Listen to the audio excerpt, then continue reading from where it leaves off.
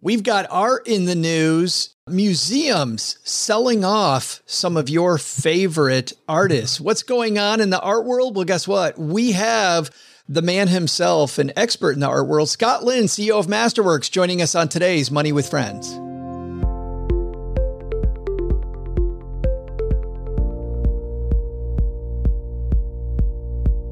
Welcome back to the Money with Friends podcast, coming to you live from my mom's half-finished basement in Texarkana, Texas, where we make the Stacking Benjamin show. I'm Joe Saul-Sehy.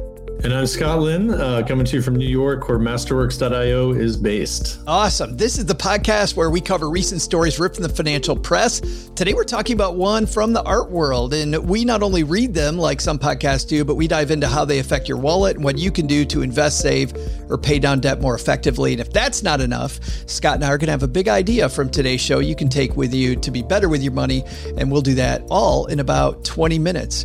I'm super excited. We've talked to this gentleman before on the Stacking Benjamin show, heard all about Masterworks, but today is we're going to talk a little bit headlines. Scott Lynn joins us. How are you, man? I'm doing well. I mean, I think we're coming up on Thanksgiving, so I think everyone's kind of getting into vacation mode slowly, it seems. But yeah, I'm doing well. I think I have one more recording after this, and for those of you that are listening right after Thanksgiving, for them, I'm assuming you had a fantastic Thanksgiving, correct? I did, definitely. Yeah. Project ourselves into the future. Hey, I'm so glad that you could join us and talk a little bit about the art world, because you and I, before we hit record here, we were talking about why so many museums are suddenly selling high-profile works of art. We're going to talk about the art world, about investing in art, about museums being in on the game. So let's see which one of our friends is going to help us kick this off. This is Scott from the Inspired Stewardship Podcast. The money talking party starts now. It's time for Money with Friends.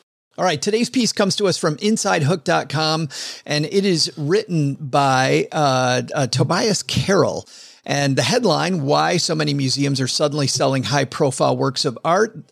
Tobias writes, last month, you may have noticed a rapid-fire array of headlines pertaining to the Baltimore Museum of Art. Specifically, these articles focused on the museum's decision to sell a trio of paintings encompassing work by Andy Warhol, Clifford Still, and Bryce Marden, a process formerly known as how do you say that word, Scott? De-accessioning? De-accessioning. You got it. De-accessioning. A New York Times article from early November noted the museum planned to use the money made from the sales, estimated around $65 million, quote, to help advance salary increases across the board, invest in diversity and inclusion programs, offer evening hours, and eliminate admission fees for special exhibits. That's pretty cool. But they say the art world didn't receive this lightly. The art world, I don't know, did they not like this, Scott, that museums are in the game, or a guy like you, do you like this? Well, I think there's different perspectives. So when you think about the art world historically, and all of this is really being driven by COVID. So historically, the art world is more or less agreed in partnership with other museums through a museum association called the AMA, that they will not de-accession work. And the idea behind that is that you have these culturally significant objects which should benefit, do benefit and should benefit society, and they should be accessible to people now and in the future. So if museums start selling off work and effectively those paintings wind up in private homes, then they're gone from public display forever. So that, that's one perspective. And I would say that's on one end of the spectrum. The other end of the spectrum is many of these museums, I've had the directors of some of the most important institutions over here in my home just talking about this topic before. And they would say in confidence that, every major artist they have 10 examples of paintings by that artist, but they only show one of those 10 because that one is the best. The other 9 sit in storage and they're never seen. So I think there's probably a happy medium somewhere between those two perspectives that is the right one. But COVID has really opened the doors for museums to start selling these works, because the AMA has allowed museums for the next 2 years to quote unquote de-accession because of the lost ticket revenue. Oh yeah, sure. And now we're seeing it, right? So the Baltimore Museum is an interesting one, which you mentioned, like one of those artist Clifford Still I know well. I've got one downstairs in my living room, and when that came to market, I mean, they actually listed the painting for sale at auction, and then they subsequently pulled it because there was so much pressure on the museum to not sell those paintings. But if you're a museum director today, what do? It's hard. It's very difficult to fundraise. It's very difficult to have any ticket revenue. The only source of real revenue that you have to keep the lights on is really selling paintings. When it comes to these auctions, number one, are museums selling them at auction as well? Like, are you buying these at auction, or do they have people picked out? Are they selling them to dealers? Where are these paintings largely going?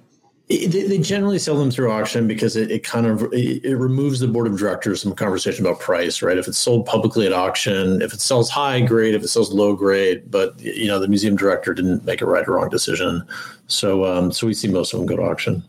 When these auctions happen, I'm assuming. Let's talk about Masterworks and what you do.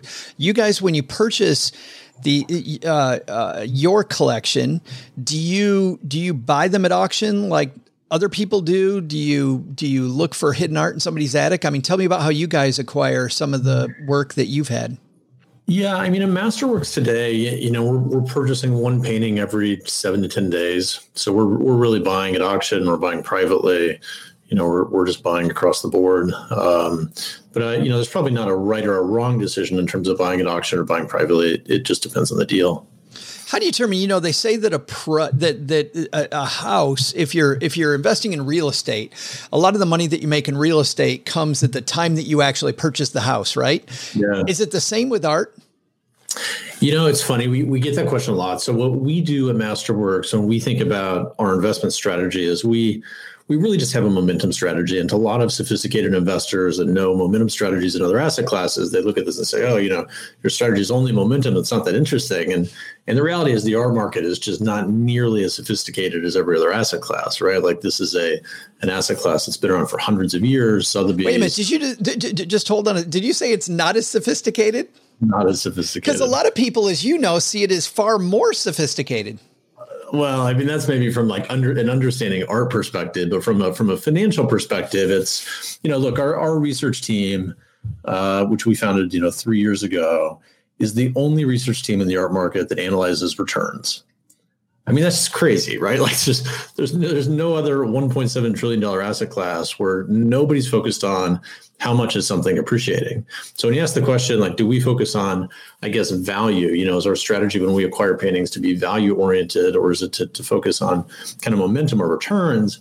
I just say both, because there's really nobody focused on either, right? So we're very value oriented. We're very focused on how much our individual artist market's appreciating, and a combination of those two things usually dictates what we purchase.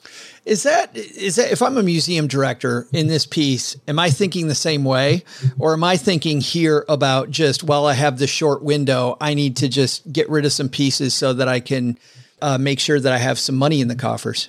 Yeah, I mean, in the world of COVID, you're just thinking about keeping the lights on. Yeah. And a lot of people don't appreciate this, but since museums historically have been restricted from selling works, even if you're the director of the Met, who's the former director of the Met, is friends with, he's still raising $100 million plus a year through individual fundraising every single evening. So it's a challenge, right? It's a fundraising game. So they now have the opportunity to sell these paintings. I think we'll see some great objects come to market that historically would probably never be possible. Well, and I'm wondering because if they really have just a short time frame, if that makes it better for people like you to come in. Like, is this a great time to find values? It's interesting. So we did work with Citi. Our research team did work with Citi 2 years ago, and we studied this concept of correlation. And for listeners who know what correlation is, it's basically do two different asset classes move in the same shape, right? Like when public equities go up, do our prices go up? When they go down, do they go down? So on and so forth. And we basically concluded that art was an uncorrelated asset class. And we stress test that during prior financial crises to see how did art perform during those crises. We published this report saying it's not a correlated asset class. And then COVID happened. So, we had this real world test to see, does our research actually make sense, and is it accurate? We thought it was accurate, but we really know for 100% that it was totally accurate. Yeah. So you didn't expect to test that soon, is what you're saying. We didn't expect to test that soon. So what we've seen post COVID is that definitely volume in the art market has come down. Right, public auctions have not been happening.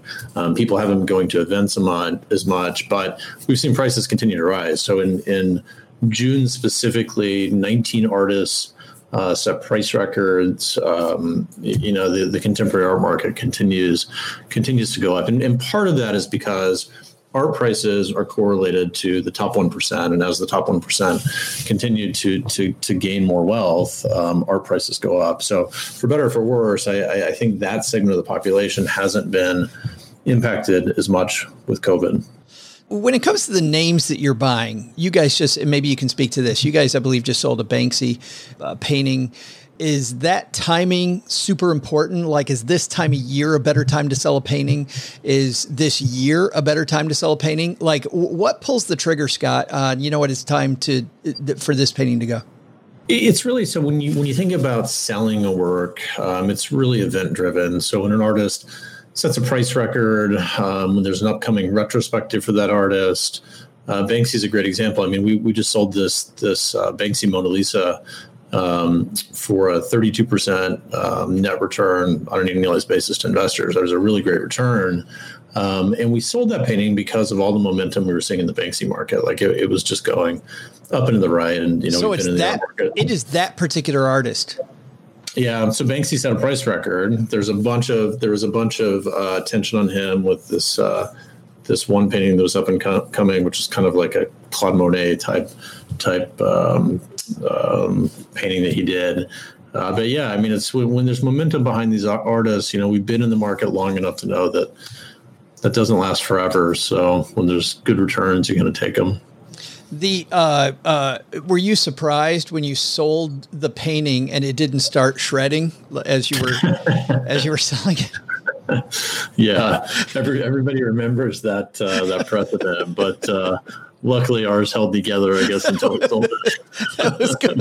Once the money hit the account, who cares what happens to it? No. Right. I noticed whenever we talk about Masterworks that we talk about the blue chip artists, but what about like up and coming artists? Is there really is there value there? Is there a market there? Is that something you guys get involved in, or because you're dealing with people that don't know art as well, do you stick with the blue chip people? Yeah, I mean, look, I would say that segment of the market, we sort of refer that as we classify artists in different risk buckets. We have the A risk bucket, which is a blue chip segment, B risk, which is mid to late career living artists, and the C bucket, which are sort of younger artists that are up and coming and more speculative. I would say that's analogous to venture investing. It's interesting, and there's definitely ways to make money there. It's very hard for us to do. I mean, we have people investing at Masterworks through retirement accounts, right? Through IRA money. We're really focused on making sure that as much as possible, first and foremost, we're preserving value, and then we're seeking returns. But it could be something that, in the future we get into, maybe with a fund product or something like that. But right now it's not a priority. Mike hanging out with us right now as we make the show. Mike asked, where do you store the work? That's an interesting. I know that some, I believe, by appointment, can't people that invest in Masterworks, at least at one point, you guys had a thing where you could come and actually look at some of it if you were an investor. Is that still true? Yeah, we still have a gallery in Soho at Broome and West Broadway. Obviously, that's might be a little different now. Yeah, it's a little different now. It's a little different now. Things have definitely changed over the past 9 months. So we do want to kind of open the gallery back up again, and we are starting to lend out paintings to different institutions or museums. So we have a Banksy painting that is not the painting that I just talked about, a different Banksy painting, which we just lent a couple weeks ago to I'm going to get this specifically wrong, but I think the Museum of Contemporary Art in Amsterdam. Wow. So now that we're acquiring so many works, we're trying to really focus on putting them on loan, either temporary or permanent loan to different museums. Are those insured then? They are insured. Yeah. Everything's insured. If it's not at our gallery, if it's not a museum, it's in fine art storage. And there are some advantages to how we structure some of those deals, because when we do store paintings, we store them in Delaware at a free port. So investors are not incurring any sales tax, use tax when we purchase the paintings, then move them around. So that's definitely advantageous as well. I never thought of some of those fees, like all those taxes to move stuff around. In just a second, Scott and I are going to have our takeaways from today's discussion. Well, actually, I got one more question before we get to that, Scott, which is about, you talked about returns, right? And about correlation. I think those are important. Let's talk about risk, because sometimes people think of art and they think of it as maybe a riskier place to be than stocks. I think you guys showed that isn't necessarily true as well. Yeah, so we published some data on loss rates kind of moving into COVID from our research team. So we looked at, and maybe just stepping back so your listeners understand, there's a huge amount of data on the art market. People tend to think that it's this very ambiguous kind of thing that is hard to understand, but it's actually untrue. So out of the $68 billion in art that sells, half of that sells at public auction, which establishes this very large data set to analyze the asset class. So one of the things that we look at is, what are the trailing loss rates on art compared to things like gold or real estate or public equities? And it's super interesting. When you look at the loss rates of contemporary art, I think on a trailing 36-month basis, they're less than 5%. And when there is a loss, the magnitude of loss tends to be less than 20%. Yeah. We just published, I believe today, our latest research report on the art market, which you can get by going to masterworks.io, clicking on the price database section, and then downloading the PDF. But it has a lot of this data in there. You can generate lots of returns without taking a lot of risk. John does have one more question, Scott, while we have you here. Does a painting yield money to the owner when it's loaned out to a museum? Yeah, it's a good question, John. It doesn't. There's been lots of startups in the art market that have tried to tackle this by really creating income streams from paintings. We would obviously love it, but institutions today are just unwilling to pay for loans. Now, the good news is when you do lend to the right museums for the right exhibitions, theoretically that does increase the value of the painting. So there is capital appreciation from that behavior, but there's not an income stream. Yeah, I would imagine for you, having people actually see that, I mean, that's fantastic. You want that artist out there as much as possible. You want to make sure that as many people see art. I mean, it increases so many things, the size of the market, creating new people appreciating art. I mean, there's nothing bad there. Yeah. And, I think the reality is, I mean, we have, like I mentioned, I mean, we're buying a painting that's $1 to $10 million every week now. So, and we just think about the business 2 years from now, 3 years from now, we'll have so many paintings that are significant. I think it's important for them to be on loan. Just a second, Scott and I are going to have our takeaway from today's discussion about museums selling art currently, and a lot of museums involved in that. But first, generally, this is where we have a sponsor read. But what's cool is I've never gone to do my sponsor read, and I have the CEO of the company right here with me. So let's talk about how Masterworks works, Scott, because traditionally, back when I was a financial planner, investing in art was difficult for the average person because of the fact you just mentioned you're buying a piece of art for between $1 million and $10 million. And a lot of our listeners don't have that. But with the change in laws, now people can own a fraction of a piece of art, and they do it through a company through Masterworks. So talk about how you guys do that and how the average person can now buy art where maybe they couldn't before. Yeah, look, so if you subscribe to this idea that art historically has been an outperforming asset class, meaning that contemporary art specifically has outperformed public equities, it's uncorrelated, then you can kind of believe in this idea that it has a role to play in any investment portfolio. The problem that everyone runs into and why the asset class again, for hundreds of years has been limited to the ultra wealthy, is because you have to have $1 million to buy a painting or $10 million to buy 10 paintings. And then if you're allocating 10% of your portfolio to art, you have to have $100 million. So very quickly, it just excludes 99.9% of everyone.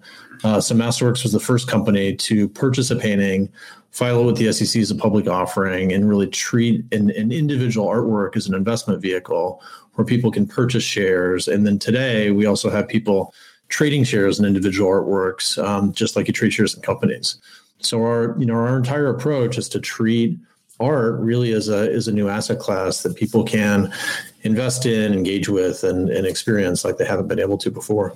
And people sometimes will say that they don't know a lot about art, and that's where you guys come in. You guys are specifically purchasing paintings. You track the industry. You track success of individual artists like we've talked about before. But also, I know that you guys have professionals that will help people put together a portfolio so they can maybe not own one, but they own a diversified collection. How does that work?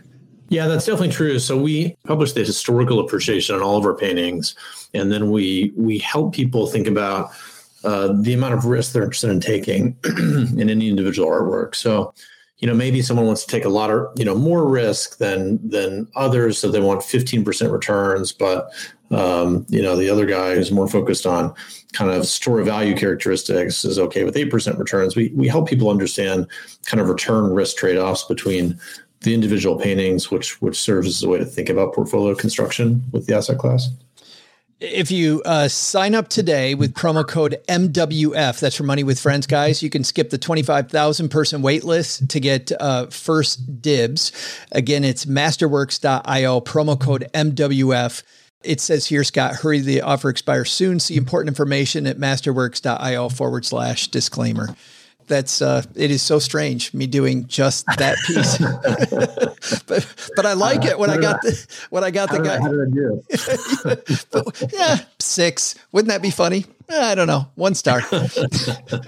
People in the podcast world can be kind of judgy. I don't know if you know that. Yeah, I've noticed that before. Yeah, yeah. There's a little bit of pressure.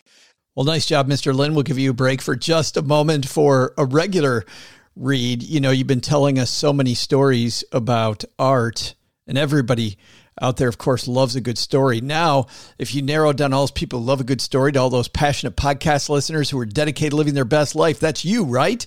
Well, Walgreens created a new, easier way to shop, save, and stay well just for you. It's called My Walgreens. And when you join, you'll discover personalized deals, instantly earn unlimited rewards, and receive real-time local health alerts. Join for free at mywalgreens.com. Exclusions apply. Let's go back to museums and museums in the art world. What's our big takeaway, Scott, from today's discussion?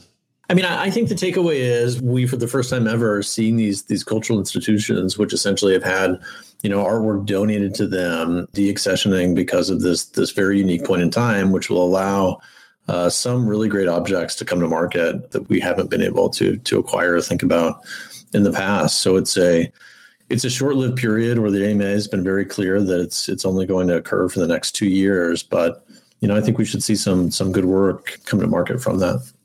I think getting to what you said about artwork as an investment, my takeaway from this discussion for our listeners, actually, I'm not even going to talk about museums, Scott. I'm going to talk about that, which is this idea of correlation.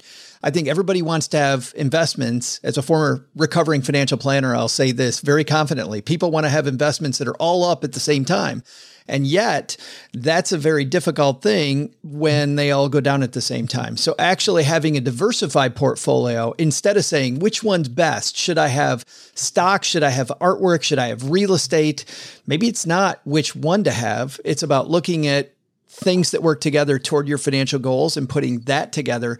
And the fact that artwork is not correlated at all with the stock market, I think makes a compelling case. So Scott, thank you for spending your valuable time with us. Everybody head to masterworks.io/MWF if you'd like more on Masterworks. I appreciate you doing this. Thanks, Joe.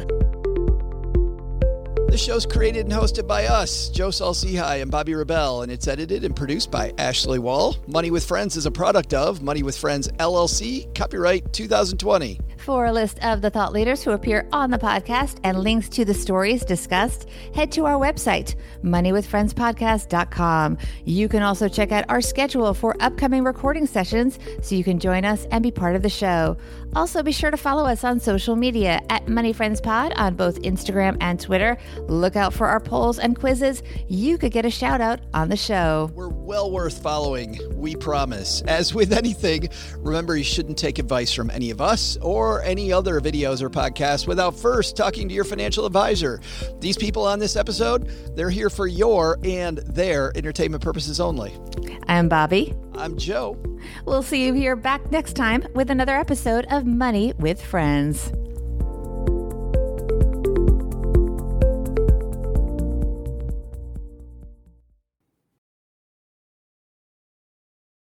Nailed it. Bam. Done.